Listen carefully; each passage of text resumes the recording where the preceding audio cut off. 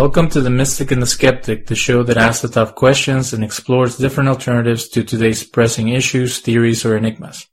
A podcast devoted to the exploration of all things mystical, philosophical, scientific, political, conspiratorial, and cosmic. Join us in an exploration of the Mystic Skeptic mindspace. In this week's show, our guest is Ryan Radigan, a former host of the Mystic Skeptic podcast. He's also an attorney, activist, and naturalist. We will explore his involvement with the movement to reclaim nature and protect it from corporations. Please, Ryan, share with us how you got involved with the original protest in North Dakota supporting the Sioux tribe in the last couple of months. Well, it really began with social media, and that's how a lot of people found out about what was going on at Standing Rock in North Dakota. I had a few friends who were involved in the Keystone Pipeline fight in Nebraska, and they were involved with a group called Bold Nebraska, and they were sending up supplies. They were also involved in building some structures at the camp. So my connections with them brought me up to Standing Rock. I went up there to I established contact with the legal team up there, and I was going to be acting as a legal observer during the protest to make sure that people's rights weren't violated, to record any incidents between officers or law enforcement officials and the protectors. So I arrived the first part of December, and so we arrived Friday, and that following Sunday is when the Army Corps announced that they weren't going to grant the easement. So after that, my legal services weren't as necessary as they were before, but I did end up staying around up there for about the rest of the month of December. So yeah, I was up there not a full month, but almost a full month. So my experience at camp was like a lot of other people's experience. It was very powerful. It was also a very spiritual place. When I went up there was about anywhere from 10 to 15,000 people up there, and the camp was pretty incredible to see and witness and experience. They had a number of large supply tents, plenty of food, plenty of supplies, plenty of wood, plenty of fuel. Anybody who's looked at videos or who's watched videos or looked at photos or read anything about the camp knows that it was extremely cold up there during the month of December. That was one thing that made it challenging. When I was up there, the first few days that we were up there was when all the veterans were coming in, and they were coming in by the busload. And I think that the veterans coming played a part in the Army Corps' decision. I know it wasn't the whole part, but I think the media that would have been associated with large numbers of veterans coming up there played a part in their decision to not grant the easement. I partook in a couple of the marches or the walks to the front line, kind of on the bridge. The days that I was there was a number of military vehicles and law enforcement officials present, but they were further back from the bridge. They basically had an overlook set up on a higher hill above the camp, and the whole time that I was there were drones flying over and also helicopters. So they were surveying the situation every day. I also, when I was at the march in D.C., I had a chance to speak with a couple people that I've met there who had been there for most of the camp. It started in April, and as some people may know, it ended just a few weeks ago. But they shared with me that they knew a number of people who were basically involved in law enforcement, who had infiltrated the camp and were acting as informants for the different agencies involved. So yeah, it was a pretty intense experience. The camp from the very beginning was established as a peaceful prayer camp or a spiritual camp, and it certainly had that energy and vibe. Everybody was very kind to each other, very peaceful. Every morning while I was up there, They had ceremonies. They had a fire ceremony, a sunrise ceremony in the morning. The men led that, and then after the sunrise ceremony, the women led a water ceremony, and we would proceed from the fire ceremony to the edge of the river, the Cannonball River, and offer prayers, tobacco, and other things to the river. So prayer was a big part of the camp, and being peaceful and spiritual with each other was also a big part of it. So it had a different. I haven't been involved in any big actions like this. Nothing like this, as far as I know, has ever occurred. So it was interesting that the focus was to remain spiritual and peaceful, which I think is one of the most effective ways to deal with these things, and not returning fire with fire or playing their game. I met quite a few interesting people up there. What I came to realize after discussing everything with a few people up there, and discussing it with people afterwards and at the march, and also listening to the speeches and all the stuff that's been posted on Facebook, all the videos and all that, it's become clear to me that this movement is about more than just the pipeline. It's about protecting our water, protecting our earth, and ultimately protecting this earth for future generations. It's also the movement. The movement is also plays into a larger movement within different indigenous native tribes within this country to reclaim their national sovereignty. The different reservations within this country are considered their own sovereign nations within the sovereign nation of the United States of America. And over the years, they've become really dependent on the federal government, and also controlled in a lot of ways by the federal government. This should come as no surprise to anybody who's familiar with the history of the reservations. So there's a movement within the different tribes and to reclaim their sovereignty, to exercise more control over their own nations, and to limit their dependence on the federal government. So this Standing Rock brought all those different interests together. So you have the people who are interested in the indigenous people who are interested in attaining and maintaining their sovereignty. You have people who are concerned about the water and the environment, and you have people who are against the continuous efforts by corporations to extract and exploit by all means. So this Standing Rock for the first at the camp for the first time in I think over 150 years, many of, if not all, of the tribes that exist within this country, and tribes and indigenous peoples from other parts of the world came and assembled and met at Standing Rock, and they're united in this fight. So it's a pretty historical moment. It's just the beginning. I think we're going to see more and more of these type of actions in the coming years. Did you witness any leadership, specific leaders? One of the struggles with the Occupy movement and with the Black Lives Matters movement is that it's not centralized, that there's many people speaking their mind, there's many people organizing.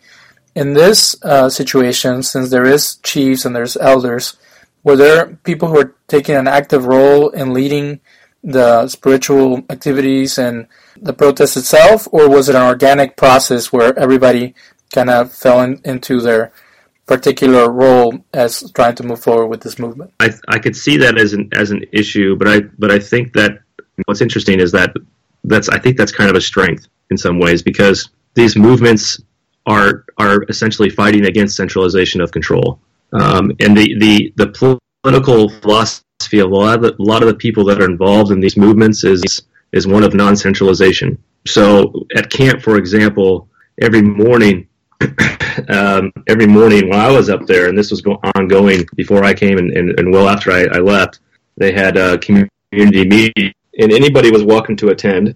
And at those meetings, they discussed certain events on camp. They organized plans for the day. They brought up concerns, and teams were made to address those concerns. It was all very open, very laissez-faire, and it was non-centralized. There was no centralized authority. There weren't any votes. Any type of action that you were involved in was a voluntary action, and so it was a very, very organic way of organizing and getting things done, which was very impressive when you consider how many people were up there in the conditions that they were living in, specifically with respect to the climate and the cold weather. So the other thing is that with civilization, you might get a more coherent message, but a lot of these things can't really be. I don't think there's a way to centralize them, because if you do that, then you have to when you begin that process, then somebody has to make a decision as to what's included and what's not included, and then how whatever isn't included is how it's communicated and all of that. So I don't see these groups becoming centralized. I do know that they work together and that they do communicate with each other. So it's but there's no centralized hierarchy or governing authority or any type of body that's saying this is our message, this isn't our message. There's some positive aspects related to the non-centralized nature of the movement, in my mind anyway. When you were there in December, what was the political climate around these events? Just to get clear, can you explain a little bit about what are the legal terms that you mentioned earlier? What is it that the Corps of Engineers decided to do, and how is that being flipped now that we have the new president in the White House? Okay, well, the political climate at camp is that most people that I don't know if I could say everybody, because I didn't speak with everybody. Most people that I spoke with were disappointed in Trump's election. A lot of people thought that was going to be reversed after Trump came into office, and that turned out to be the case.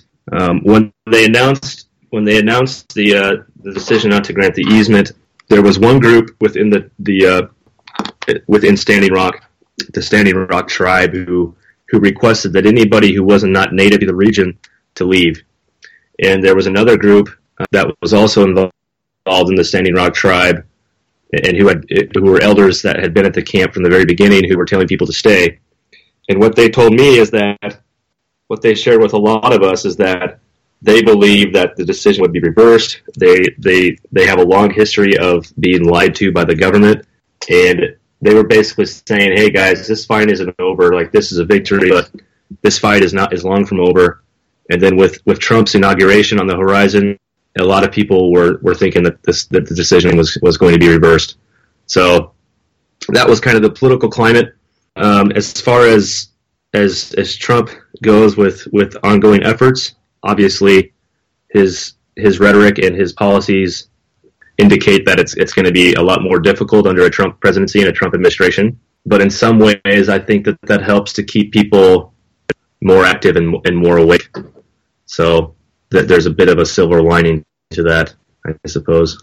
Is it because the Democratic Party kind of muddles the issue? They pretend to be pro-Earth, pro-liberal causes, and then they're really centrist, and they end up cutting a lot of deals. And now that there's a president who's very open about his biases and his deals and his carelessness, then now people can actually stop the infighting and just focus on getting to the goal.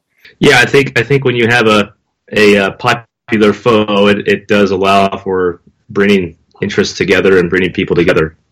So there is definitely that aspect with the Trump presidency. One thing that interests me over the last 8 years during the Obama administration was how a lot of my Democratic friends seemed like ghosts on Facebook and in other areas, as compared to when Bush was in office. They were highly active, They were protesting in the streets. They were posting stuff about the different wars that we were involved in. They were posting stuff related to concerns about the encroachments of the security state, the violation of civil liberties with respect to surveillance, all these types of things. Well, what was interesting is and this is obviously not, this is a generalization. This doesn't apply to all Democrats, obviously, but during Obama's administration, it was a lot of silence, and it seemed like they were sleeping because they thought everything was okay because they had a Democrat in office, and that's, as we know, that's not the case. Many of the policies of the Obama administration were just carryovers from the Bush administration, and with respect to foreign policy and surveillance and the national security state, nothing really changed during Obama's presidency. There is a certain amount of good associated with, and I know this sounds somewhat crazy, but there is a certain amount of good associated with Trump being in office, because the people who are normally more politically active within the Democratic Party, more so now because they know they have to be vigilant. With Trump in office, that does help to kind of galvanize action and keep people tuned in, basically.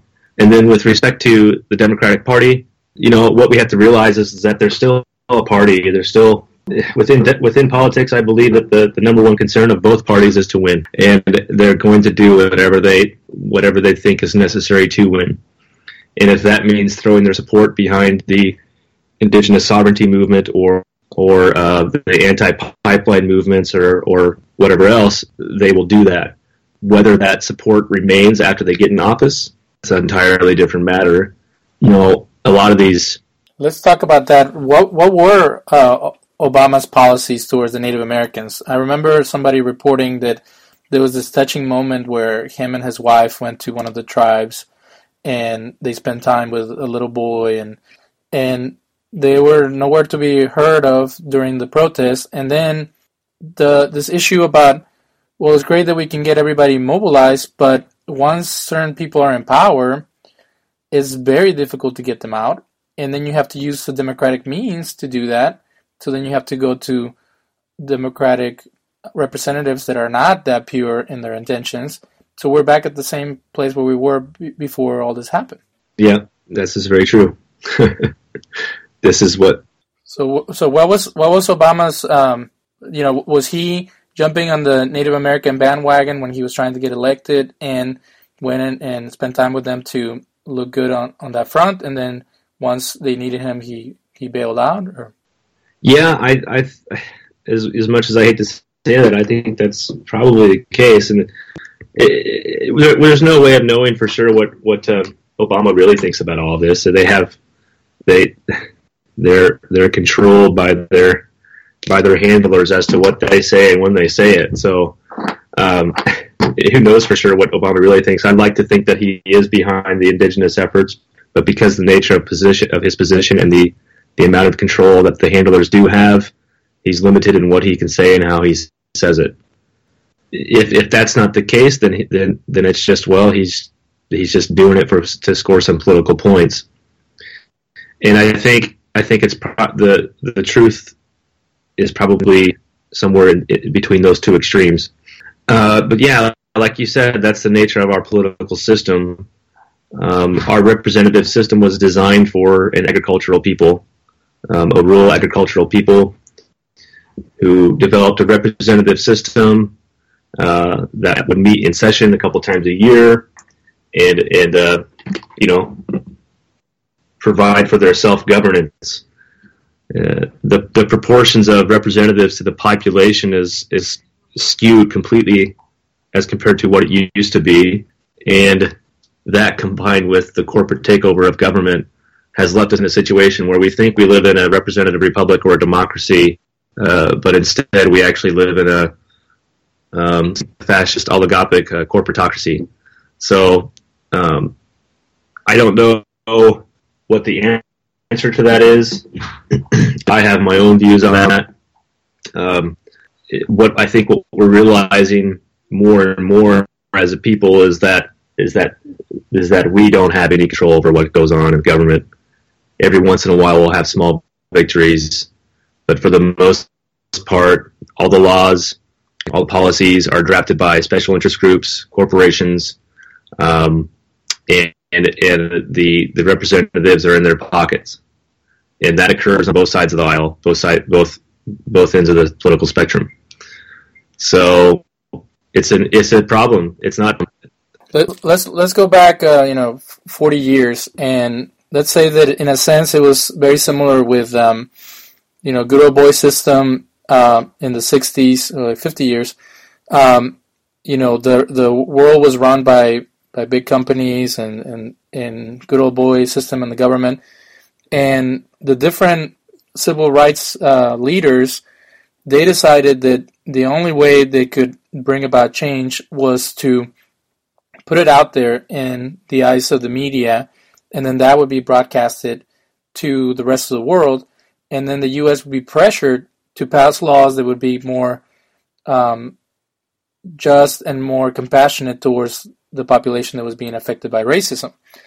Do you think that any of the things that happened, I think it happened before you got there, where people were attacked by dogs, where contractors and the local police were abusing the protesters, do you think any of that had any impact on the way that America is viewed around the world? And does it have the effect that it did back in the day, or are people kind of jaded with the victimhood aspect of different people? Well, I think for people around the world, I think it confirmed what a lot of people already know about our country, and about the abuses that our officers get away with on a daily basis. I think that what we suffer from as a current society in this day and age is that we're desensitized. We're exposed to all kinds of crap on television, all kinds of violence in movies. Young children are playing these violent video games, and that does have an impact, and that does desensitize people. So, and the thing is that this type of stuff has been going on throughout my entire life. I'm 33 years old, and I can remember every year in my life that I've paid attention or been old enough to pay attention and know what's going on. Every year there's always a news story about these types of violent altercations between officers and the public, and officers who routinely get away with it. And it's become a part of, we talked about this on one of our shows a couple years ago, about police brutality and the culture that's developed within the military and law enforcement, which is just these officers getting away with indiscretions and violence and that type of behavior just becoming a part of their culture, and it just got extended into Standing Rock, and the people on these tribes deal with it quite a bit, especially in the surrounding communities, the communities that surround the tribes. So if you're a minority, this type of stuff happens to everybody, majority and minority. But if you're a minority, it happens more, and the officers tend to get away with it more when it's a minority. So, you know how white liberals are often criticized by conservatives as, they got guilt, and they have whatever, they want to be Native Americans, they have identity issues or whatever. So the first part of my question is, we've seen in the Selma movie, it wasn't until the white liberals came down and were part of the protest that the violence stopped and they were taken seriously, because nobody wants to see people that look like them being attacked by the police. So having white liberals involved in this protest could be helpful. But also, you and I have talked before about identifying ourselves with minority groups who have been persecuted and mistreated throughout the centuries. So what made you feel compelled to get involved in this cause, and did it have anything to do with having some type of fascination or interest in the Native American community? Well, I've always been interested in indigenous culture and the Native Americans within this country. So I suppose my interest is related to that. As far as it goes with the quote unquote white liberals, I don't have any guilt. I had nothing to do with anything that happened to the indigenous peoples of this country, and nobody that's living today had anything to do with it. So I don't have any guilt because I had no part of it. So I think we need to get rid of the guilt factor. No, they don't want us to feel guilty. They want us to support them and to understand and to help in whatever way we can to help them. So, and as far as I know that there was concerns. There was a few people on Facebook and some others that were writing articles about this concern about the whites coming in and trying to become Indian or whatever else. Maybe for some people that was the case, but let's be honest. There's a lot of things that are attractive about their culture. They as far as a people are concerned, are the most. They've had the less time separated from a natural way of living. So for them, it's been 500 years. 500 years since they were living naturally and in harmony with their environment. For European people of European descent, or most or any other descent throughout most of the world, we've been separated from that type of living for thousands of years.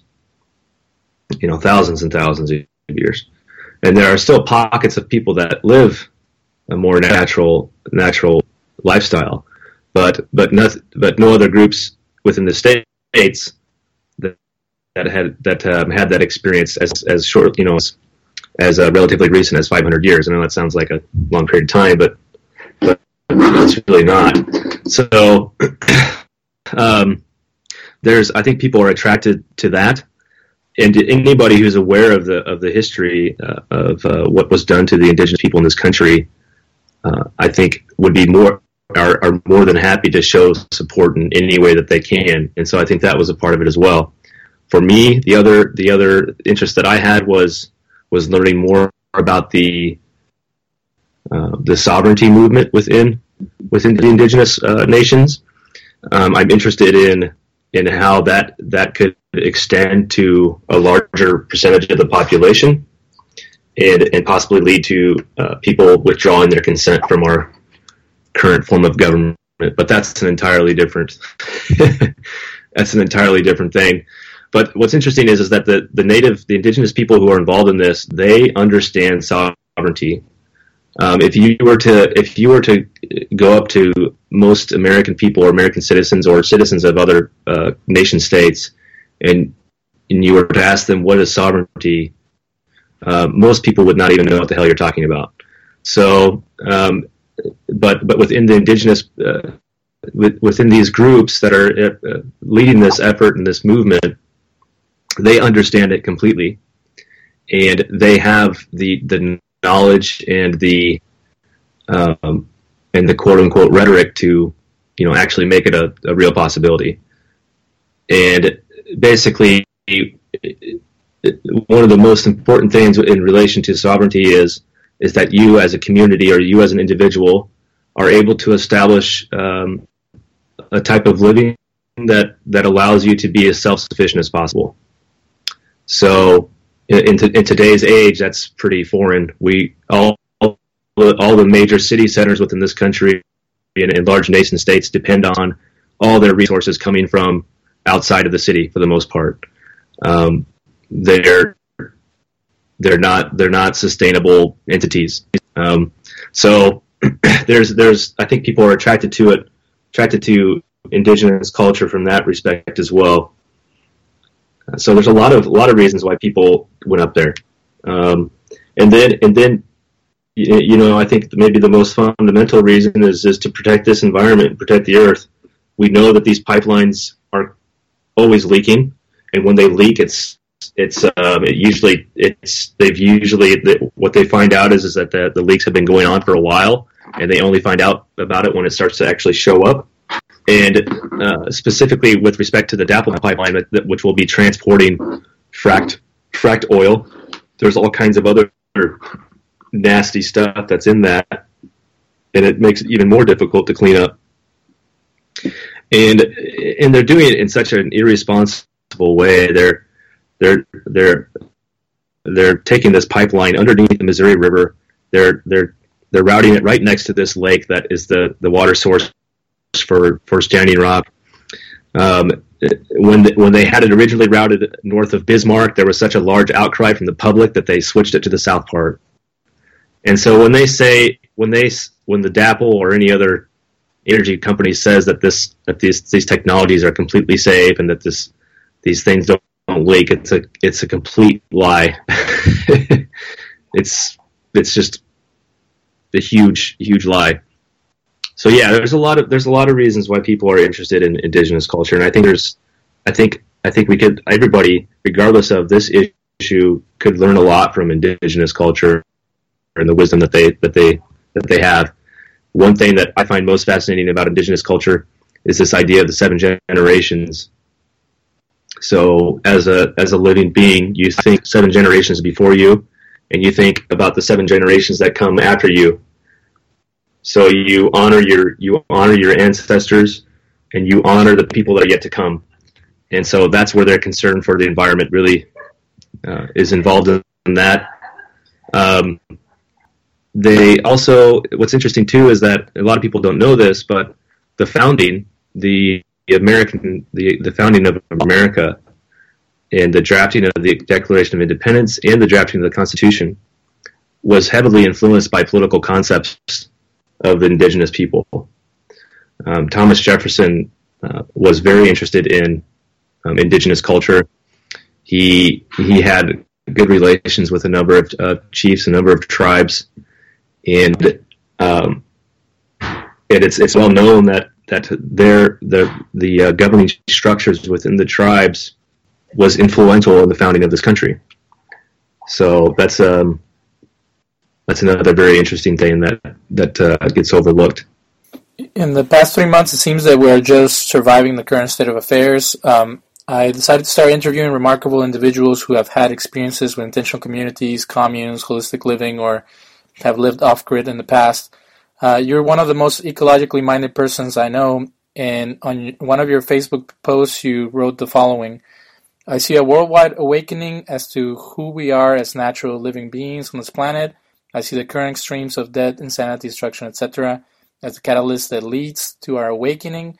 I have met many liberated beings in the last few months, and these meetings have given me a renewed spirit of hope and optimism. I see our indigenous relatives guiding us on our collective paths towards a collective evolution, spiritual, individual, and relational. I see the divine love that exists within each of us coming out of its shell. This is not an easy evolution, however, is what our hearts and souls desire. Please give us some hope that we can cling to. Yeah, I am hopeful, and that's because I have to be. Otherwise, I would just be very depressed and very cynical. And I've had those times in my life as well. But taking part in these events and meeting and discussing with the people that I have, it has given me a renewed hope. There's a growing percentage of the population which is becoming more and more aware of the fact that our government is not what we think it is. And you have WikiLeaks and Assange and Snowden and all these people, all these independent journalists who are basically giving us the information and saying, hey, your country is not what you think it is. Your government is not what you think it is. And so the question then becomes is what are we going to do about it? I don't think that playing the old game of electing this certain person or this other person is going to do it. I don't think that means that we should ignore that or not partake in that. But I think to the extent that we continue to do that is the extent to which we're providing this entity with legitimacy and power. And I don't think it deserves either one of those things. What's interesting is that our country, if you look at the Declaration of Independence, it basically says that all rightful government, all legitimate government is based on the consent of the governed. None of us, anybody alive today has ever had the choice to not consent to our system. By virtue of being born within this territory, within this country, we are automatic citizens of and subject to this government. And basically, when the founders formed this government, they formed it on the basis of consent. And I don't think that our government has the people's consent. If you look at the number of people who voted in the last presidential election, 19.2% of the voting population voted for Trump. 19.8% voted for Clinton. 22 to 23% were eligible to vote, but for whatever reason they weren't eligible to vote in this election. So they could have voted, but for whatever reason they weren't able to. And then 26% didn't vote. So 26%, the majority of that group, of those different groups, did not vote. Some of those people didn't vote for principled reasons, like myself. I did not vote because I don't believe our system is legitimate, and I see voting as a way of legitimizing it. I would imagine that the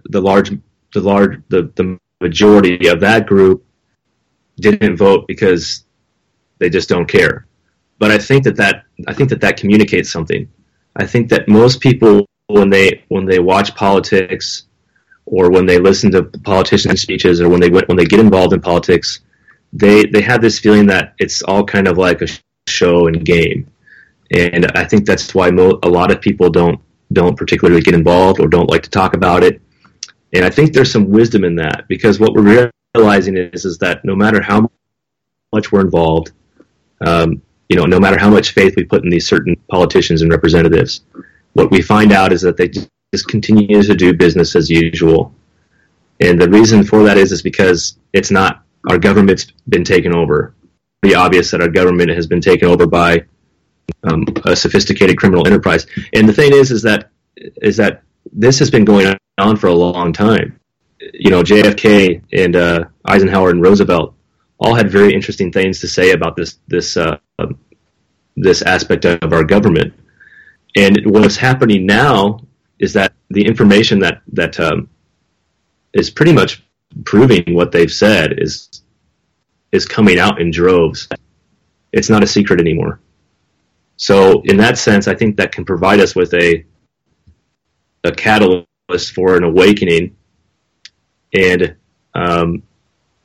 possibly leading to an actual movement of people away from this system, withdrawing their consent and forming their own associations. So, this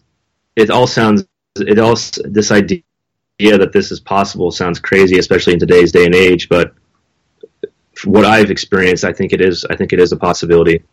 Whether it happens in our lifetime is an entirely different question. But the thing is that our system is completely broken. The federal government is insolvent. If the federal government were to apply the rules that it applies to other corporations and other entities, it would be bankrupt, and it would be forced to sell off its assets and reestablish itself in some way.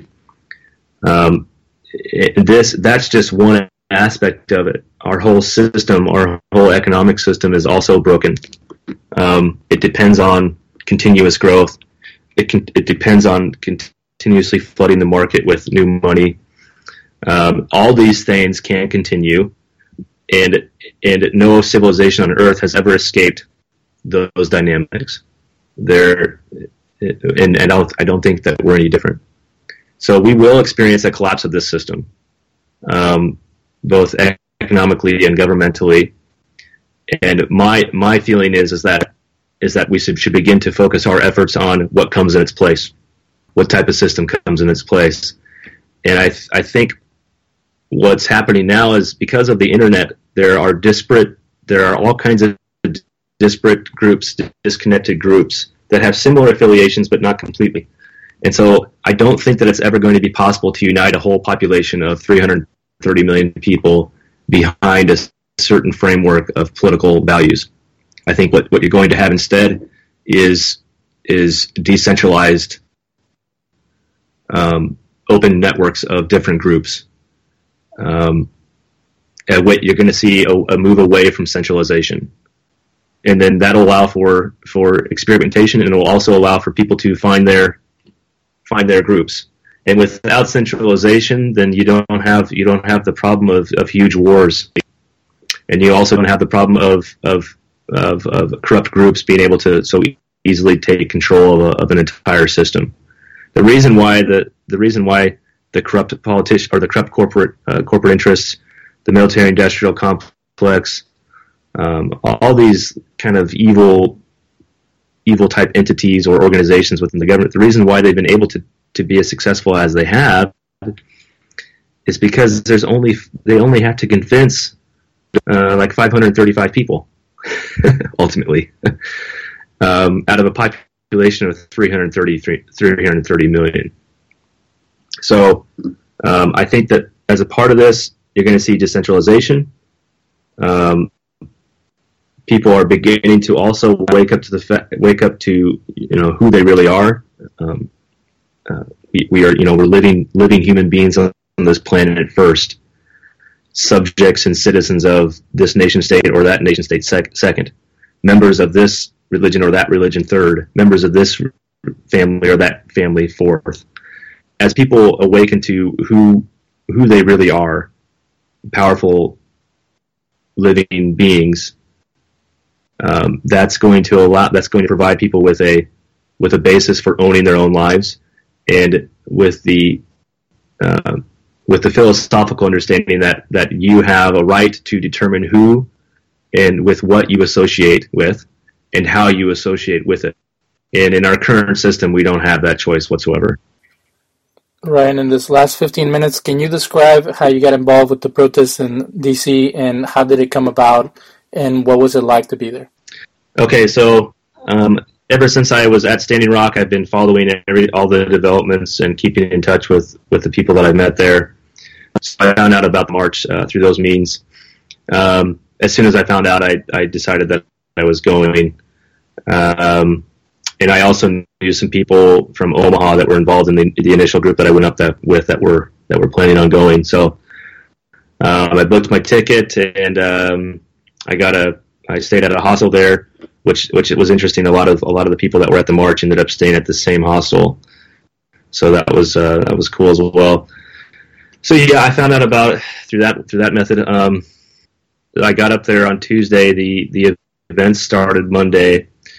It was led by the Indigenous Environmental Network, and this is basically a group of younger Indigenous people who are they're activists for the environment, and related to that, activists for native land sovereignty rights over their land. So they led it. There was a delegation that came from Standing Rock.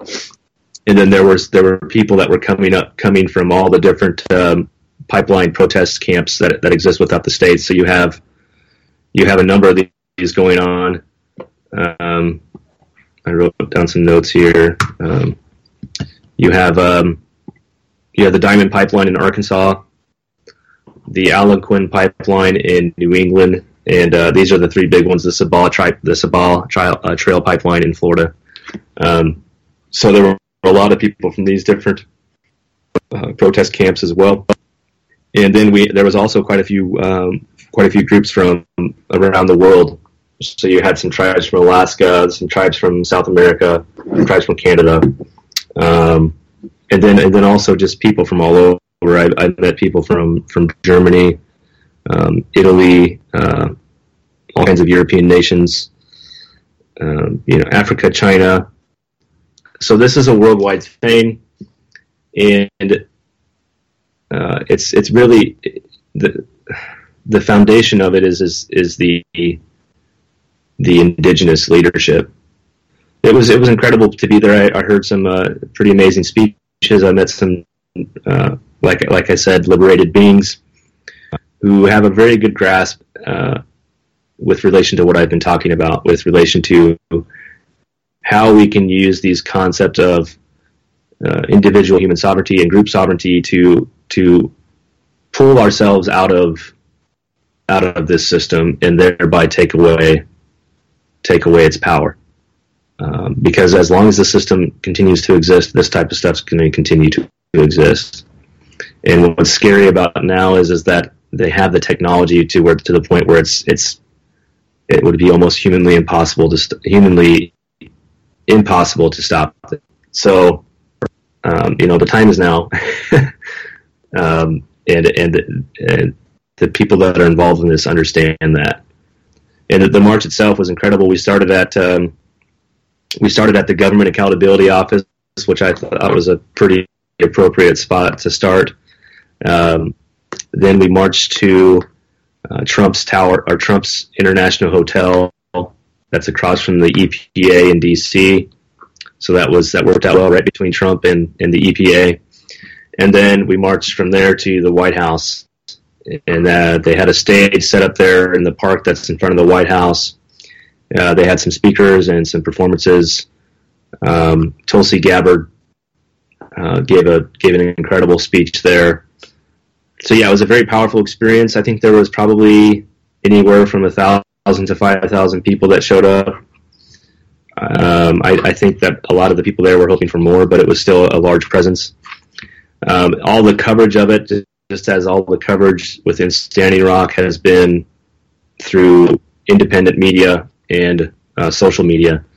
I read an article today that basically said that the mainstream media and the White House and the government completely ignored the protests, which isn't a surprise, but it's unfortunate. So yes, it was incredible. I made some good connections, and I plan on continuing to travel to some of these different protest sites or protector sites. And I think the next one I'll be going to is the efforts involved with stopping the uranium mining at the Navajo Nation. So, and I'm also considering possibly helping out with some of the cases, the ongoing criminal cases up in North Dakota. Doing this new series called Sojourners, where we discuss experiences that people have had in intentional living places, communities, communes, and even their own like mountain man experiences. Do you feel like you're getting a little bit of both worlds, like being having the ability to go from a remote area where you're in touch with nature and then go and get involved in politics and activism and do a little bit of both? Yes. I think that it's good to have that balance. And for a while in my darker years, I almost gave it all up and moved down to South America to live in the jungle. I mean, I was pretty close to actually doing something like that, and I'm glad that I didn't, because I think that balance is important. Because going to one extreme or the other, I think in some ways is kind of escaping doesn't really work, because it's impossible to escape this stuff. Even if it doesn't directly affect you, it's still affecting you, and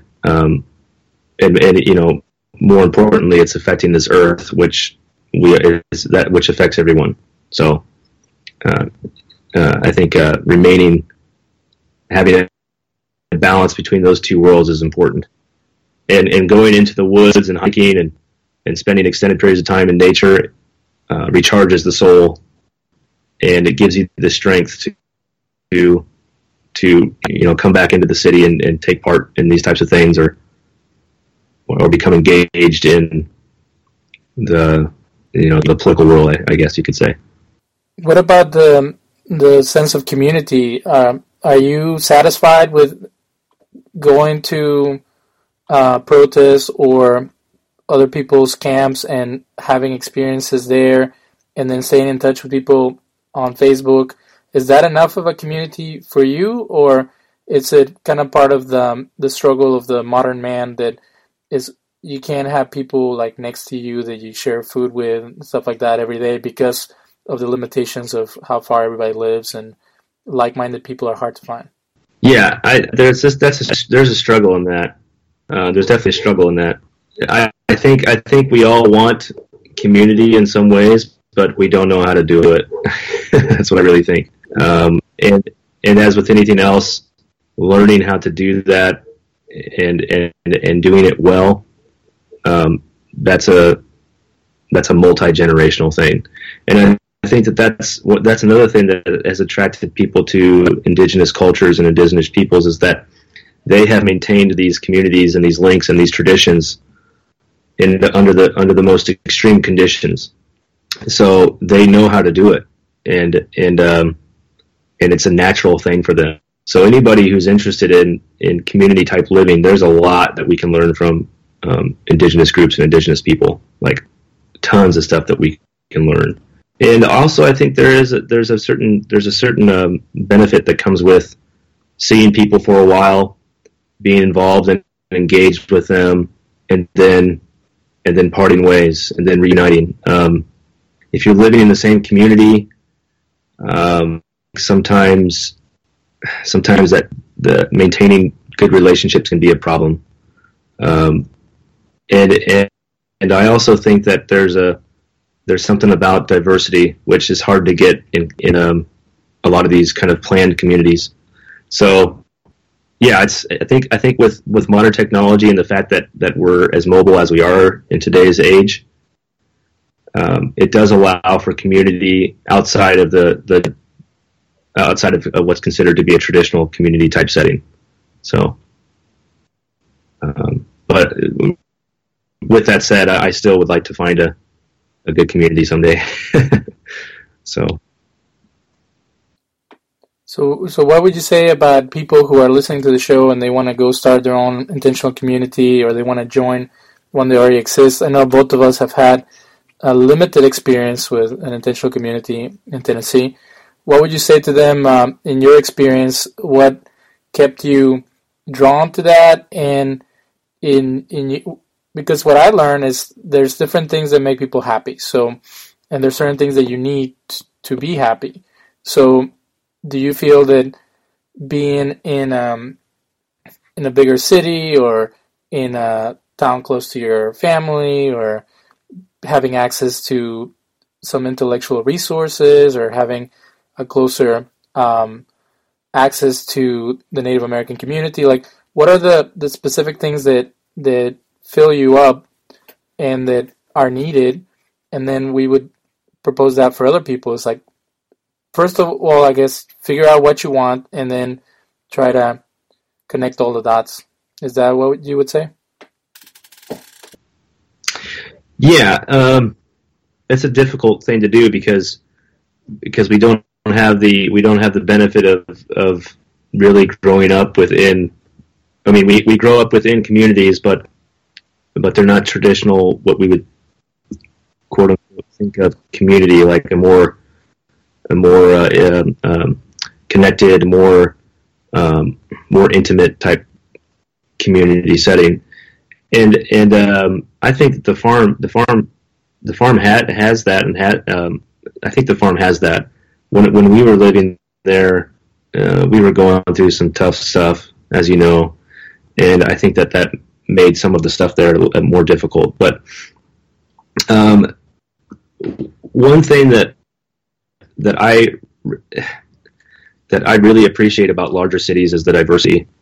And when you're on a small, like, intentional community, that's really not a part of it. I mean, you have diversity you have some diversity with respect to maybe religious, spiritual, or political views, but one of the things I enjoy the most about a big city is walking down the street and meeting people and talking with people from all over the world. That to me is one of the most amazing things about a big city. Beyond that, big cities, I just don't really.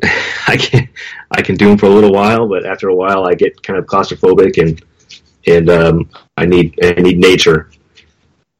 So, ideally, for me anyway, I would like to live somewhere that is close to a big city.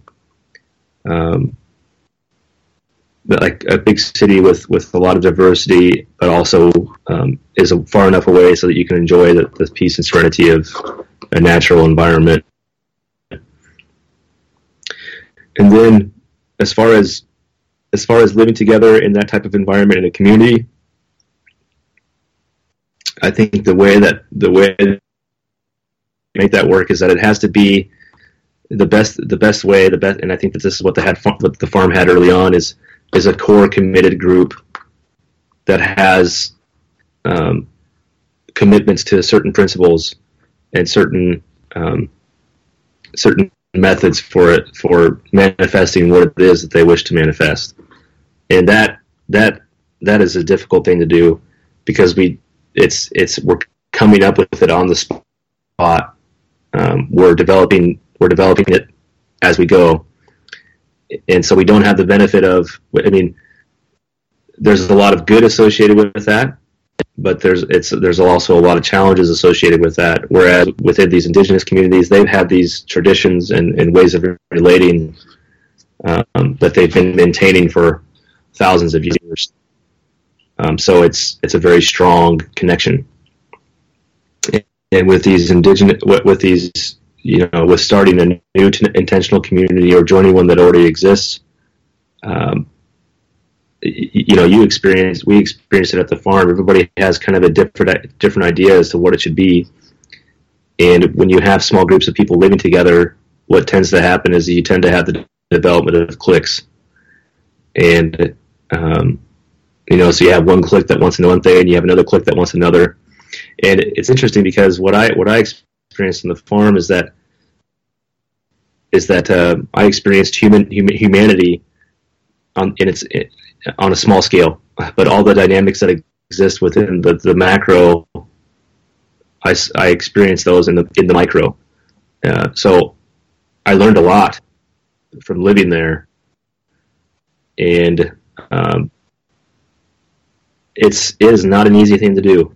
It's not easy, but it's definitely worth trying and worth committing yourself to. But living next to I think if the farm was probably like maybe 20 or 30 minutes away from Nashville, it would be an entirely different place. And that's not, I'm not speaking negatively of the people that live in that area. But I think for people who are interested in that type of living, having access to culture, diversity, intellectual resources, all those things are very important to maintain something like that. And I think that the fact that the farm is a good hour and a half away from Nashville, I think that definitely has an impact on the place. I know, at least for me, it did have an impact, because I could not really relate to the people that in the surrounding communities. We came from different worlds, and so it's a challenge. So there's a lot of dynamics that you have to think about. Well, Ryan, I want to thank you for your time. I just, love you, man, and I'm happy that you are fighting the good fight and representing all of us out there in the world. Please keep us updated, and it's great that you're also supporting them legally, because sometimes the only way that you can fight these battles is through the courts and making sure that people's rights are being protected. Yes, thank you, brother. It was good talking with you. Take care, man. All right, take care. Bye-bye. Thank you for listening. We will be back next week with another episode of The Mystic and the Skeptic. Show descriptions and content are available online on our Facebook page. We would like to thank Radio Free Nashville for their technical guidance and assistance. The songs you hear on our introduction and finale are from the band The Ancient Gnostics. The first one is called Day by Day, produced by Hafki. The second one is called All Mine, and is produced by Brotherhood.